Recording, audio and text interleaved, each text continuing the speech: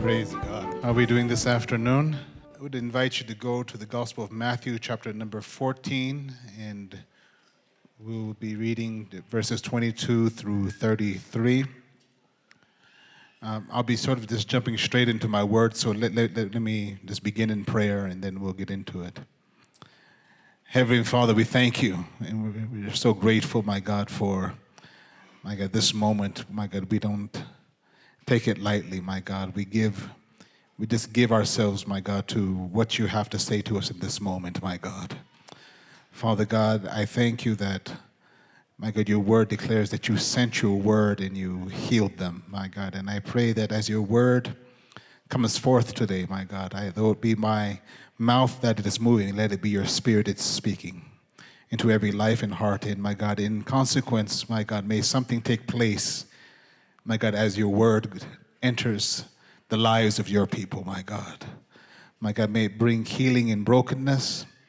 My God, may it bring life and lifelessness and hope. My God, we just trust in you, my God, that your word will do a work, my God, beyond just the vocabulary that's being done.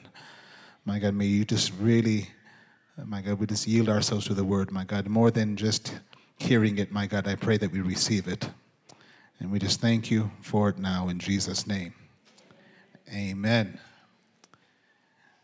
The Gospel of Matthew, chapter 14, verses 22 through 33. Immediately, Jesus made his disciples get into the boat and go before him to the other side, while he sent the multitudes away. And when he had sent the multitudes away, he went up on the mountain by himself to pray. Now when evening came, he was alone there, but the boat was now in the middle of the sea, tossed by the waves, for the wind was contrary. I want to stop right there, and it's a bit of a long passage, so I want to interject some thought as we go through the passage. But the first thing I want us to take note of, that the disciples are not sending themselves, but rather Jesus sent them. He sent them. In fact, the way the scripture phrases it, it says that he made them get into the boat. In other words, the insinuation in this passage is that there was some level of resistance to Jesus' suggestion for them to go without him. And that Jesus actually sort of basically forced them into the boat. And I found this thought so amazing that I had to sort of recheck it almost in the original Greek. And in the original Greek, the Greek word is, I had problems pronouncing it the last service, but anakazo. If I didn't pronounce it right, don't hold me to it. But more importantly than my pronunciation is that the meaning sort of means he constrained them. It basically means that he pushed, he forced. This wasn't necessarily a willingness. He forced them to go. And I found that fairly interesting because it sort of destroys the notion that God never forces you to do anything. Have you ever heard that? God never makes you do anything, but there are moments where he does make you. Why? Because once you've asked Jesus to be the Lord of your life, and you invite him to be Lord, he is at times really going to exert that place and become Lord, and become King, and become God. And there is moments that he will constrain you to his will and purpose. And for those of us who are stubborn about God's purpose, that's good news. Amen. That sometimes that God has to constrain us to his purpose. You're looking at me weird, but I would suggest to you that Joseph himself, while he was in prison, he was not there by choice. He was constrained to the purpose of God and constrained to the course that's set before him. Amen. So, and there are moments, there are seasons that God will constrain you, where He puts you into a situation and circumstance that you can't get out of.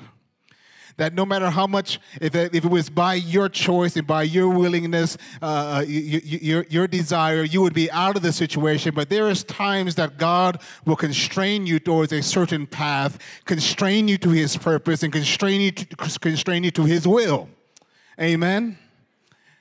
We like the thought that God opens doors, but God is a God that closes doors too, in order to constrain you to His purpose and will in your life. That when we say scriptures that the steps of the righteous have been ordered, not suggested, but they have been ordered of the Lord, that sometimes when it looks like you're making your own choices or circumstances are making choices for you, really you have to understand that when you've made Christ Lord of your life, that your steps are not your own, they are ordered of the Lord. Amen? And so, but you would have thought that if Jesus basically forced them into this situation, that He would at least make sure they found favorable winds, right? If you're going to make me do this against my will, at the very least that you can do is make sure the winds are blowing in my favor. But the Bible says that the wind was contrary. I don't know who this is for, but there is someone who is wrestling with this thought that if this is God's will, if God is really sending me, if He's really calling me, shouldn't things be going my way? Shouldn't things be happening in my favor that gives me a sign that I'm going in the right direction? Shouldn't things be happening in my favor? But I'm here to tell you that just because the winds are contrary, just because the situation is contrary, just because your resources are contrary, just because things are not happening in the way that you thought they were going to happen, does not mean that God has not sent you. Hallelujah. Don't allow the stirring of the winds against you to cause you to abandon your faith in what He has called you to do and who He has called you to be. Amen. Sometimes the waves, we have talked about this many times, sometimes the waves and wind come, sometimes it is a confirmation that you are going in the will of God. Are you hearing what I'm saying to you? That sometimes don't expect that just because that you're in the will of God, everything is going to straighten out. Sometimes you will encounter resistance before you encounter favor. Amen. And don't you for once ever believe that God will never send you into a storm. Because sometimes God wants to prove to you that He is the God who still works in the middle of the storm. And that He is calling in your life is not dependent upon circumstance, but rather it works above the circumstance. It works in the circumstance. Are you hearing what I'm saying to you? Don't wait for the winds to dive down in order to walk in God's purpose and will for your life. Sometimes you're going to have to walk in it while the waves are raging and the wind is blowing. Sometimes, as Fitzy was talking about last week, sometimes the will of God will not be convenient and will not come where you wanted to come and will not. Sometimes you're going to have to be able to step out and walk in it anyways, trusting that God is able to keep you through the storm. Amen. Tell your neighbor, say, walk in it anyways. Hallelujah. Verse 25. Now in the fourth watch of the night, Jesus went out to them walking on the sea. Love how casually it puts it.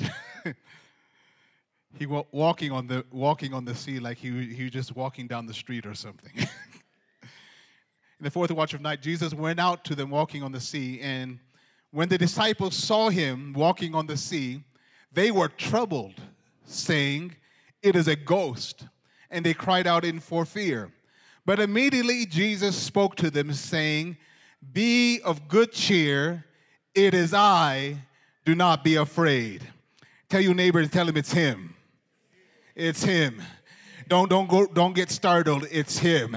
I don't get panicked. It's him. I know you're in the middle of a storm right now, but it's him. Hallelujah. Sometimes that's enough of a testimony to put your heart at ease. It is him. He is there. Don't hit the panic button. Don't run away. It is him. Hallelujah. It is I, do not be afraid. And Peter answered him and said, Lord, if it is you. Notice he's not even sure, but Lord, if it is you, command me to come to you on the water. So he said, come. And when Peter had come down out of the boat, he walked on the water to go to Jesus. But when he saw that the wind was boisterous, he was afraid, and beginning to sink, he cried out, saying, Lord, save me.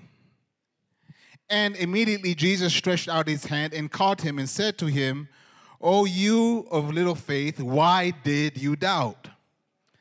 And when they got into the boat, I love Jesus. You're walking on water, things that he's like, why did you doubt?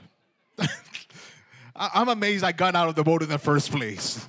I'm amazed I even asked this question. Sometimes we criticize Peter, but how many, I'm sure, I don't know about you, I would like to think that I have bold faith, but I don't know if I'll be the first one to volunteer to step out of the boat. I'll probably wait to see what happened to Peter, then I'll maybe follow him at least. But I'm going to see what happened to Peter first. Oh, you of little faith, why did you doubt? And when they got into the boat, the wind ceased.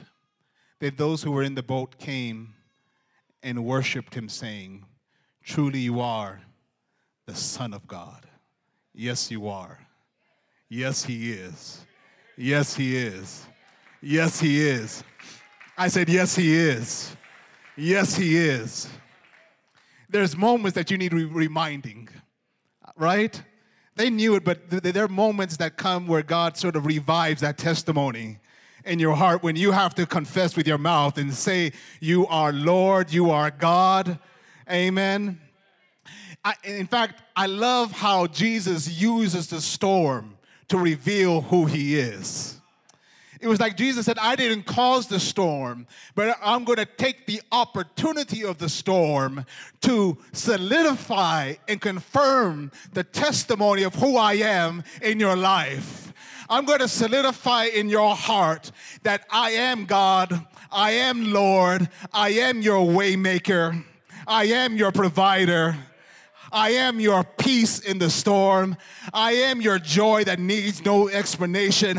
I am your strength in weakness. Tell him and say, yes, you are. I don't know what storm you're in right now, but I dare you to tell the storm and say, yes, he is. Yes, he is. Yes, he is. He is. He is. He is. He is. Yes, he is. Hallelujah. Hallelujah. Why did you doubt? That's the question Jesus asks Peter. Now, those of you who know me know that I can't leave a question like that hanging in the air. Because we all know that God, who created all things by his word, sustains things all by his word, sent his Son, the living word. We know that this God does not speak in the rhetorical. That when he speaks with intention, with purpose. Amen. That he doesn't just say things just to say things or ask things even for the benefit of his own information, as if he needed to know something about you that he already doesn't know. That the God who knows the thought that we're trying to think before we think it, he knows that thought fully, he says. That God does not necessarily need to be informed. He knows. Tell your neighbor and say he knows. Sometimes you have to know that in your heart. That itself gives you confidence. David said, he knows my thoughts from afar off. He knows what you're struggling with. He knows what you're wrestling with in your thoughts, in your mind. He knows. Hallelujah. He knows. So when he asks a question, not usually, but all the time, he is asking for the benefit of our own revelation, not his. So I think it's worth entertaining the question, why did you doubt?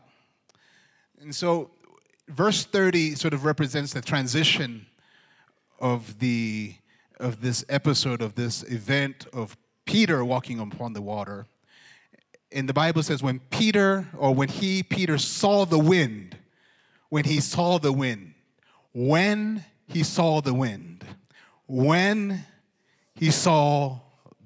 that was the transition point. The point when he saw.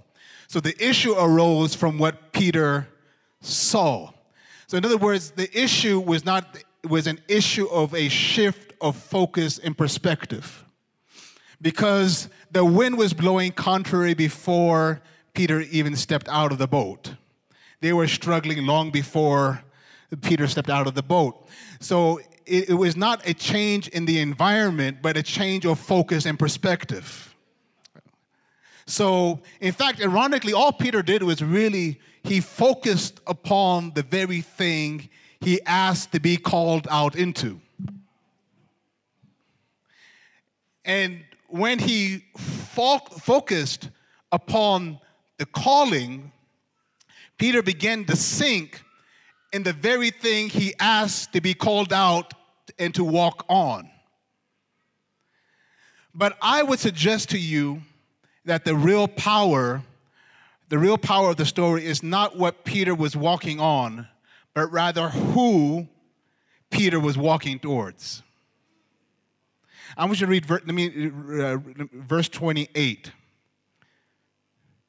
And Peter answered him and said, Lord, if it is you, command me to come to you, not come to it, but command me to come to you on the water.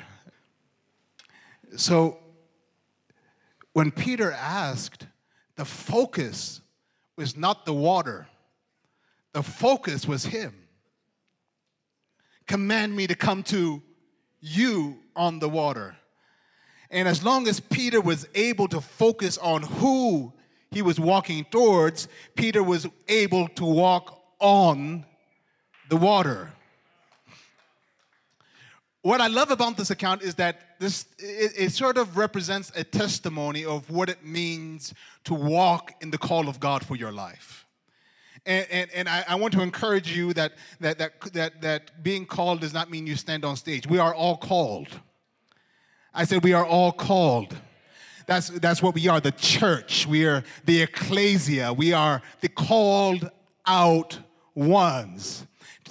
Just preach to your neighbor and tell them, I'm called. Some of you didn't look to your neighbor. You're scared of your neighbor. You're scared that your neighbor is going to disagree with you, but that's okay because your neighbor is not calling you. He called you. Amen? So you can tell them, just tell them, I'm called. Yeah, I'm not just saved, I'm called. I'm not just alive and existing, I'm called. You are called with a purpose. You are called with an assignment. There is a calling upon your life. You are here for a reason. You didn't just happen here. You are in God's mind, in God's heart. You were created for a purpose. You've been called. We've been all called out and called upon. We're all called upon something.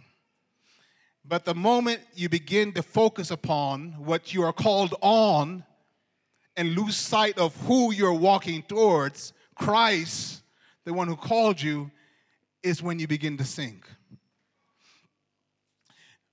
If the water represents the what of the calling, okay, the thing, the whatever it is.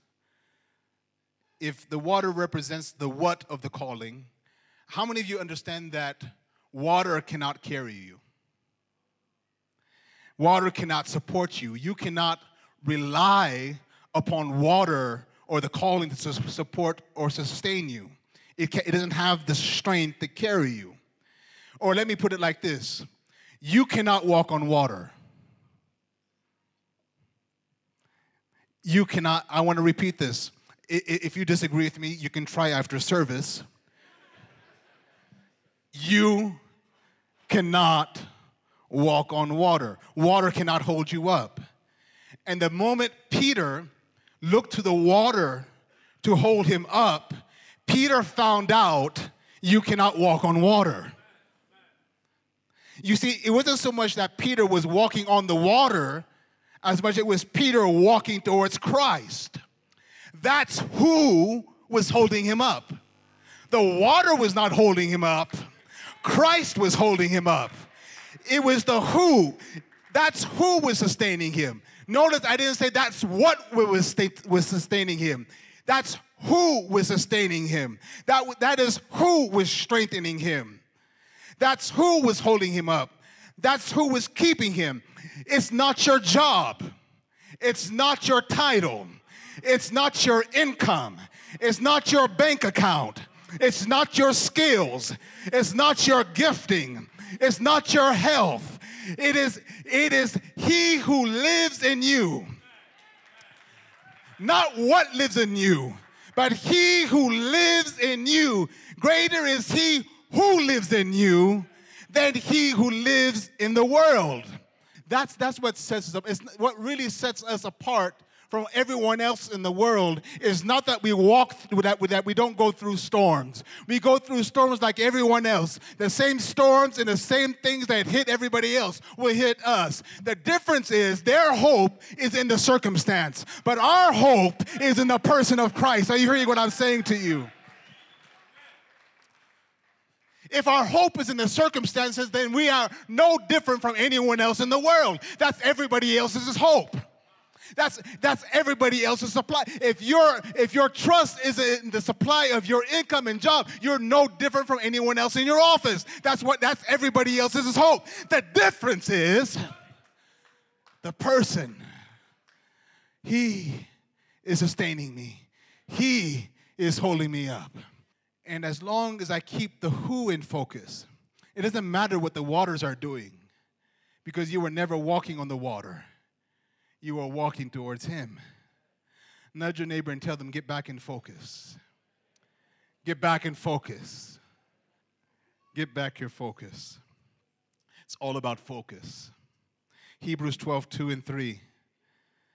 It says, let us fix our eyes on Jesus, the author and perfecter of our faith, who for the joy set before him endured the cross, scorning its shame, and sat down at the right hand of God. Consider him who endured such opposition from sinful men, so that you will not, watch this now, so that you will not grow weary and lose heart. Fix your eyes. Tell your neighbor, fix your eyes. Fix your eyes so you do not lose heart. Notice that there is a connection between the focus of your eyes and the condition of your heart. Fix your eyes so you do not lose heart. So you lose heart. When you lose heart, it is not an issue of the situation, it is an issue of focus. They that keep their mind stayed upon you shall be kept in perfect. There's a connection between your focus and your heart. Your heart will follow your focus. So Peter, fix your eyes. Fix your focus right here, Peter. Because if you fix your eyes, you can keep walking if you fix your eyes. You can keep moving forward despite the storm if you fix your eyes. That's why Jesus set up communion. He said, as often as you do this in remembrance of me. Of me, not your sins. Of me. Sometimes when we take communion, we're thinking about our sins, but Jesus said, he didn't say, as often as you do this, think about your sins. He says, as often as you do this in remembrance of me. In other words, this is something that I set up to refocus your thoughts. To refocus. In other words, he's basically saying, get your thoughts back in focus. Get your mind back in focus. Get your heart back in focus.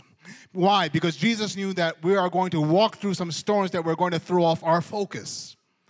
That we are going to walk through some things that threaten, that blow not just the boat, not just the waves, but that shifts and blows our focus. And so God set up appointments of remembrance. That's what I love even about this whole Easter season, It is an appointment of remembrance. And Easter, or in the scriptural context, Passover in Exodus 12, it talks about how that the purpose of setting up the Passover was in an appointment. It was a memorial, as an appointment of remembrance, to bring our minds back in focus. That's what this season is about, to bring our minds back in focus. And see, if it did not have consequence, God would not have established it. Remembrance is not just a mental exercise, but it's spiritual. Remembrance is powerful. How many understand that remembrance is powerful? Remembrance is restoration. Even all throughout the Psalms, David, when he would go through certain situations and he was wrestling with things, you'll find many times in those places he would say, but these things I remember. I remember how you helped me. I remember how I used to lead the procession into the house of God. I remember how you led Israel through the wilderness and led them through the sea. I remember what's happening. As he remembers, restoration is taking place. Redemption is taking place. A refocus is taking place. And as refocus is taking place, praise is restored. His soul is restored. Are you understanding what I'm saying to me? It's powerful. So with this message, we're going to begin sort of our Easter series that I'm entitling The Encounter. And I pray that it will serve to sort of fix our eyes once again. And because, see, this is what Jesus is giving his disciples as they strained against the winds and the waves in the boat. He was giving them an encounter. Now,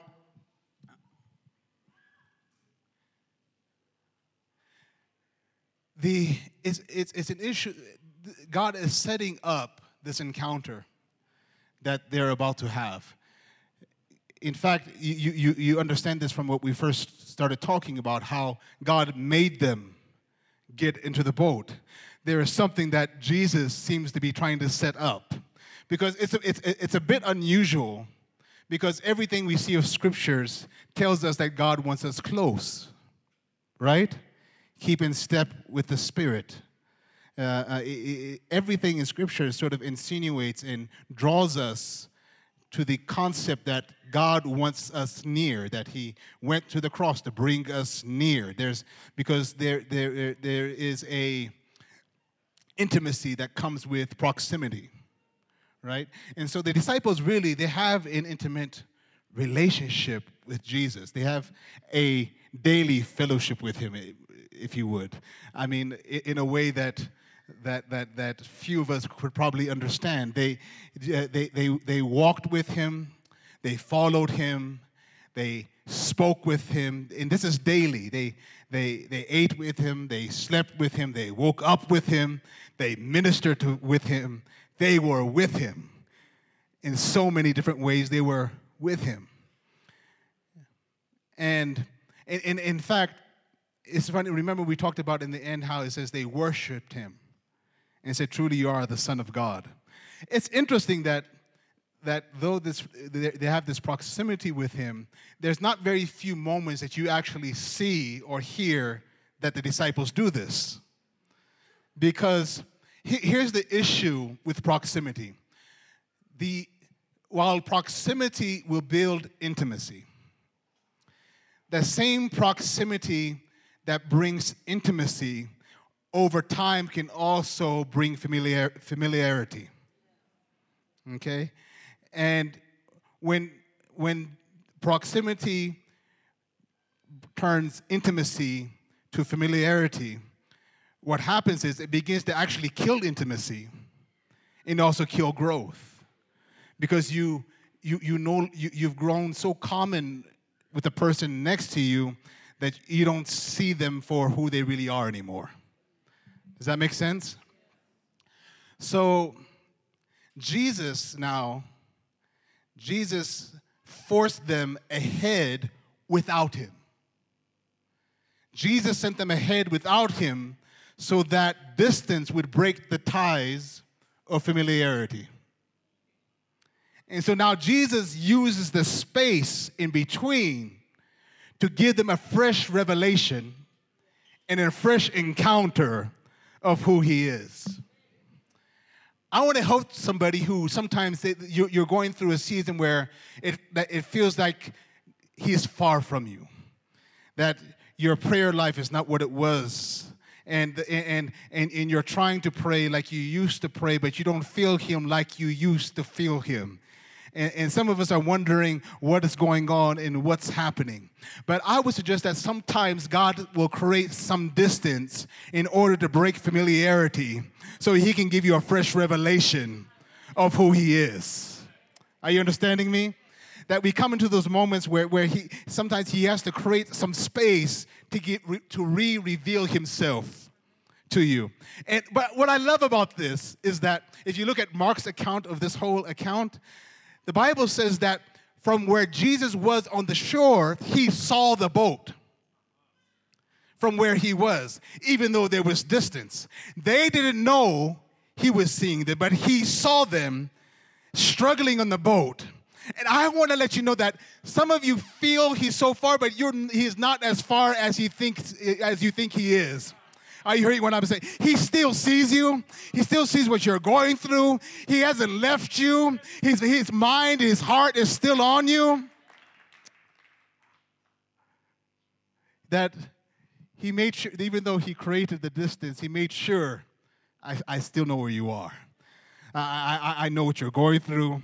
I know what's happening. So even though it feels like I'm far, I'm not that far.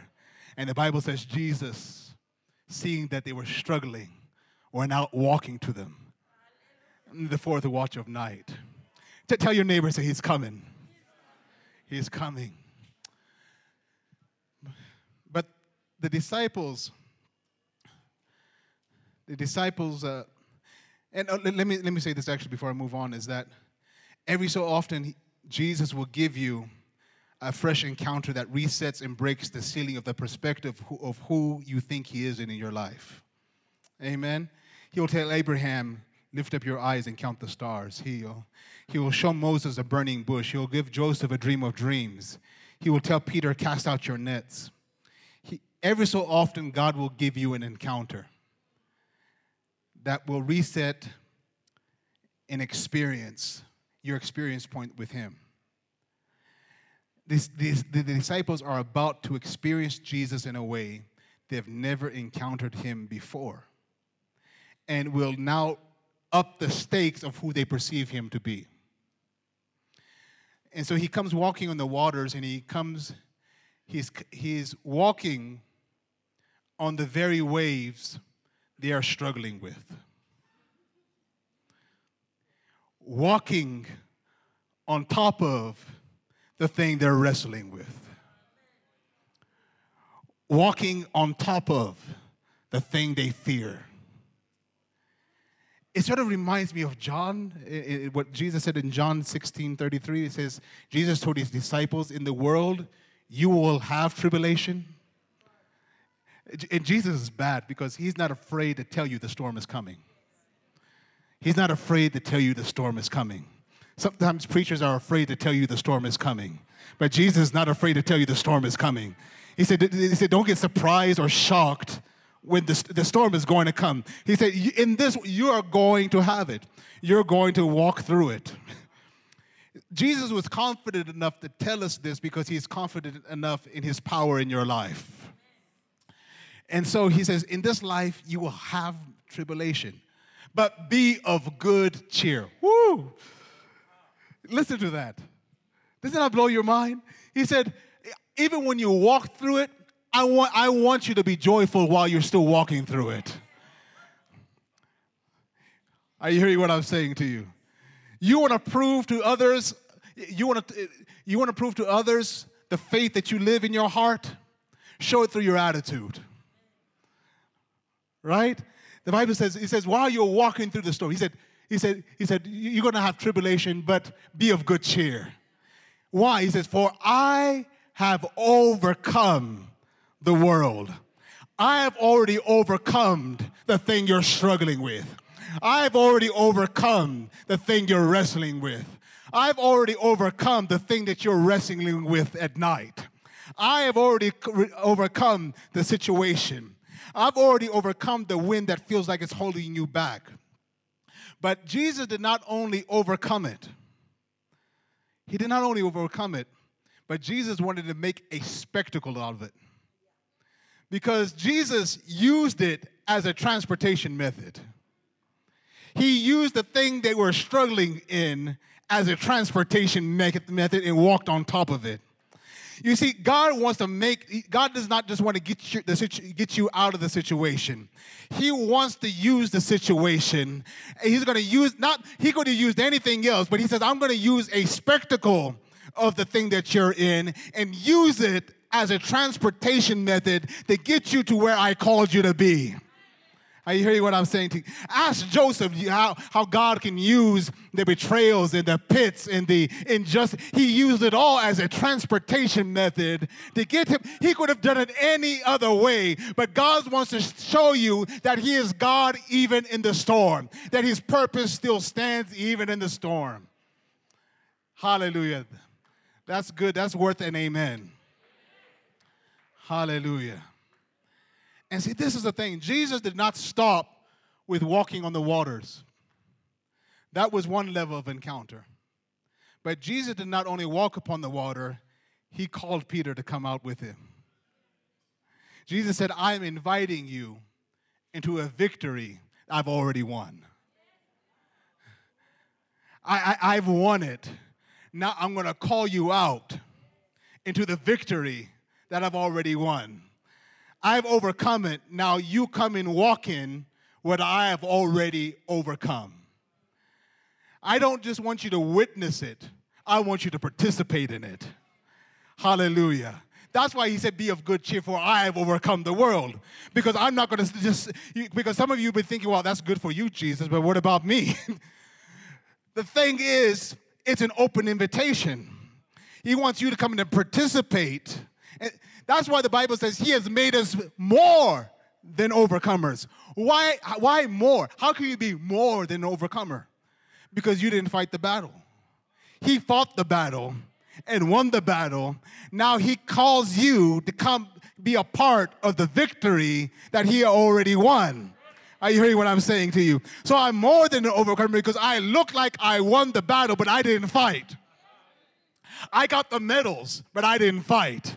Are you hearing what I'm saying? I got the victory, but he did the fighting. Are you hearing what I'm saying to you? God said, I want you at rest knowing that I already won. Isn't that what the cross is? The cross, Jesus said, I did the work of righteousness. Now I want you to come into the righteousness I already won. It is finished. Now you just come and walk in what's already finished. Hallelujah. And Paul crescendos that thought, and he says, if that's what he did with Christ, how will he not also freely with Christ give us all things? In other words, that testimony extends to any other struggle in your life. Is that good? Hallelujah. But it led me to a thought which is sort of going to frame our thought for the next few weeks. Every encounter is not just an encounter, but it is an invitation. Every encounter is not just an encounter, but it's an invitation. That when God gives us an encounter, God is not just giving us an experience, but he is calling us and inviting us to something that's greater. In other words, the encounter is just the door. It's just the door. It's just a knock at the door. But like the knock at the door, our response will determine the impact of the encounter. The level of our response unlocks the impact potential that's on the other side of the encounter. Romans 8. How many of us know this passage of Scripture that if God be for us, who can be against us? How many of us know that promise? What's interesting about that promise we know so well. It's a promise in proxy, in the context that it was not a direct promise delivered by God. But let me show you something. Romans 8:30 verses, Romans chapter 8, verse 30 and 31. And those he predestined, he also called. Those he called, he also justified. Those he justified, he also glorified. What then shall we say in response to this? If God is for us, who can be against us? So that's the response. But look how powerful the response has become in our life. Are you hearing what I'm saying to you? Sometimes the response is as important as the promise, if not more so. Are you hearing what I'm saying to you? That thing that we quote that has made such an impact upon our life was the response from the promise, not the promise itself. Does that make sense? Jesus said about the fruitfulness of the Word of God in our lives, he said, to some 30, to some 60, to some 100 times what was sown. Did you see that those dimensions? He said this is the potential that's locked up in the Word. To some 30, to some 60, to some 100. In other words, it's talking that there's multiple levels of impact possible in the one Word of God. The impact of the Word is dependent upon the response of the ground. To some 30, to some 60, to some 100, according to their response. Hallelujah. Are you understanding what I'm saying to you? So, for instance, the Bible talks about blind Bartimaeus.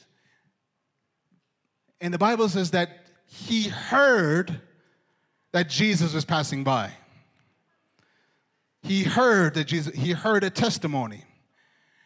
And he could have treated it like, for most people, it was just an event that passed by. It was an encounter that passed by. It was a good conference. It was a good Sunday sermon. It was whatever you want to call it. It was a nice, and it could have passed him by. But blind Bartimaeus, the difference is he responded. He responded to the encounter. To others, it was something that just passed by. I mean, what happened? Jesus just passed by. Wow, man, that was a large crowd. That was amazing. Did you see the crowd that was surrounding him? But Bartimaeus said, I'm not going to allow this to pass by. I'm going to respond. And he said, Son of David, have mercy upon me. And everyone tried to shush him and say, shh, you're disturbing the event. You're disturbing the encounter. I'm watching. I'm watching. Be quiet. I can't hear what's happening. But he was not there for the event. He was there to respond. He said, Son of David, have mercy upon me.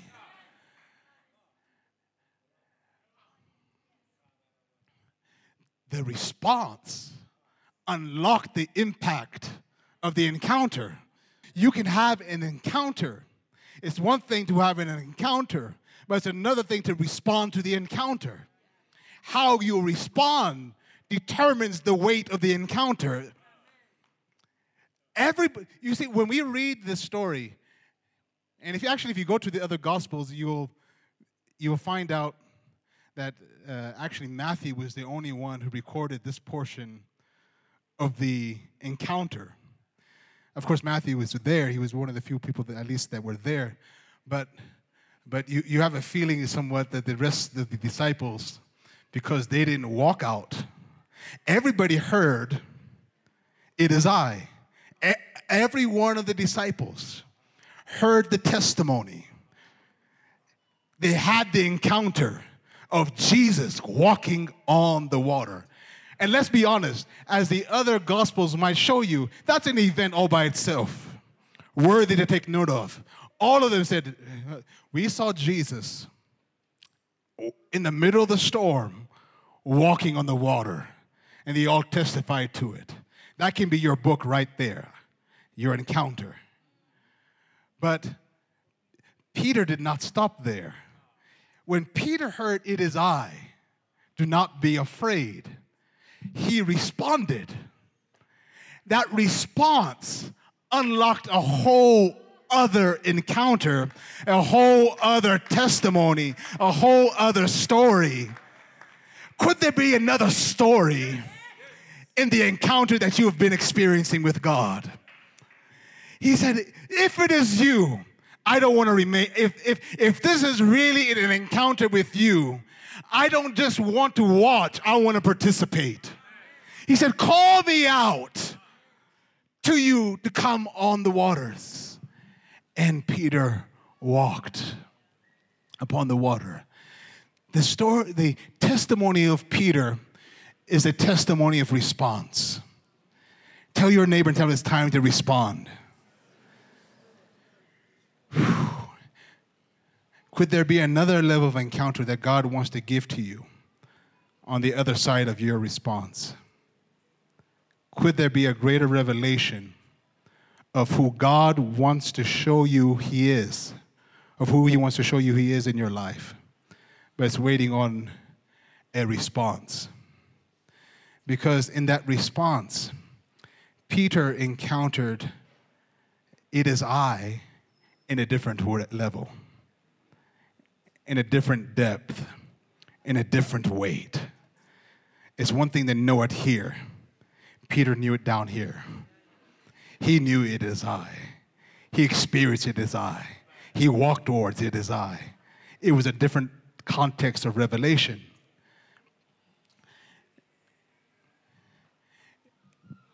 I want to end with this thought, and then when Elijah came and called Elisha, the Bible says that when he was called, that Elisha was actually plowing with 12 yoke of oxen. In other words, he was going through everyday life, and all of a sudden, life got interrupted. Sometimes God will interrupt you, and sometimes it won't be convenient, as Fitzgerald was talking about. And really, this thought also is a connection to what she was sharing the last couple of weeks. But the Bible says he was plowing with, 12 yoke of oxen also, if you thought about it. I never thought about this. I was thinking about like 12, yoke, which means there's two pairs. There's two, which means you're talking about 24 head of cattle. This, in other words, Elijah was a person of some means. His family was a family of some means. They were not poor. They had things happening. They had life happening. They had pretty good life happening. And the Bible says that Elijah, he walks by Elisha, and typical Elijah way, I have to imagine, I think I relate to Elijah a lot in terms, I don't think he's very sociable.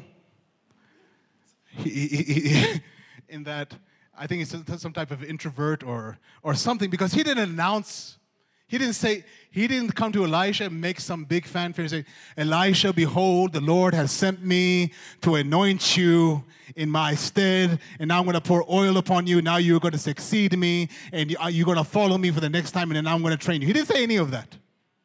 Didn't announce, "Elisha, this is what's happening."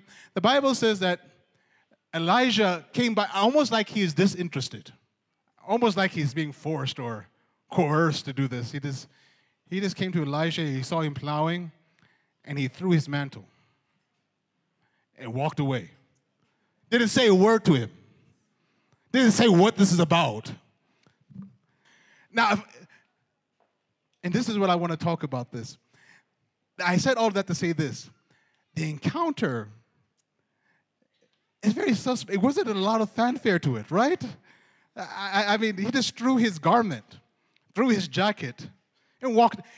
Some of us, we may get excited because we know the context. There's no other context for this for Elisha. I mean, it's not like he had sermons or this. He just threw his jacket and walked away from him. But Elisha said, wait a second. Let me say goodbye to my parents. I don't know. I'm not sure what went on in Elisha's mind at this moment. But it's funny, do you know what Elijah said to him? Even Elijah said, "What did I do to you?" Elijah said, we didn't do anything yet. I just drew my jacket. He said, what have I done to you? And the Bible says that Elisha, he went and took his oxen that he was plowing with, and he killed the oxen, and he took the plowing equipment as wood for the fire and cooked the oxen that was plowing with just a few moments ago. In other words, Elisha is saying, "I'm not coming back. This is a one-way street for me." Can I tell you something? Sometimes options don't do us good. Sometimes we live life like there were so many different options, that there's an option of not following him. And I feel that sometimes this mentality is dangerous for us, that we need to put ourselves in a position of no return. Sometimes you need to be able to close some doors and put yourself on a straight path. Options. Sometimes we're confused because we just have too many options. That's why sometimes I praise God when he constrains you. Amen? Sometimes God will close doors and constrain the options.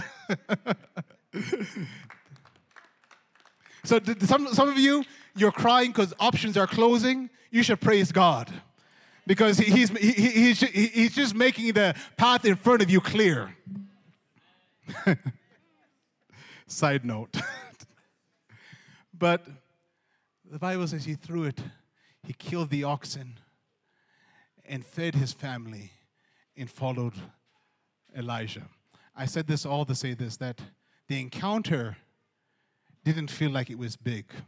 It was just a knock on the door. But what unlocked the story was his response. Christ has died for all of us. Most of us here have experienced or encountered the cross to some dimension or another. But could there be a greater level of response that will open a greater level of encounter to the same thing? He died for all of us. He didn't die more for one person than the other. What sort of sets us apart is our response to the cross, not the cross itself. God so loved the world that he gave his only son. The world, every single person, he offered the encounter. But what sets us apart now is not the encounter, but the response. And all I'm suggesting, I'm not trying to create a spirit of competition or anything, but what I'm trying to, I guess, trigger in you is a hunger to know that there is more on the other side of that encounter. And I believe the challenge that I want us to start to go through over these next 3 weeks, as we talk about the cross and remember the cross and go back to the place of the cross, I would suggest there is more in the cross than we are experiencing. And if we just elevate our encounter, the experience, what comes out of it would also be on a different level. Amen? Hallelujah. Hallelujah. I believe that God wants to give us a fresh encounter through a fresh response. I want to say that again. I believe that God wants to give us a fresh encounter through a fresh response. Amen.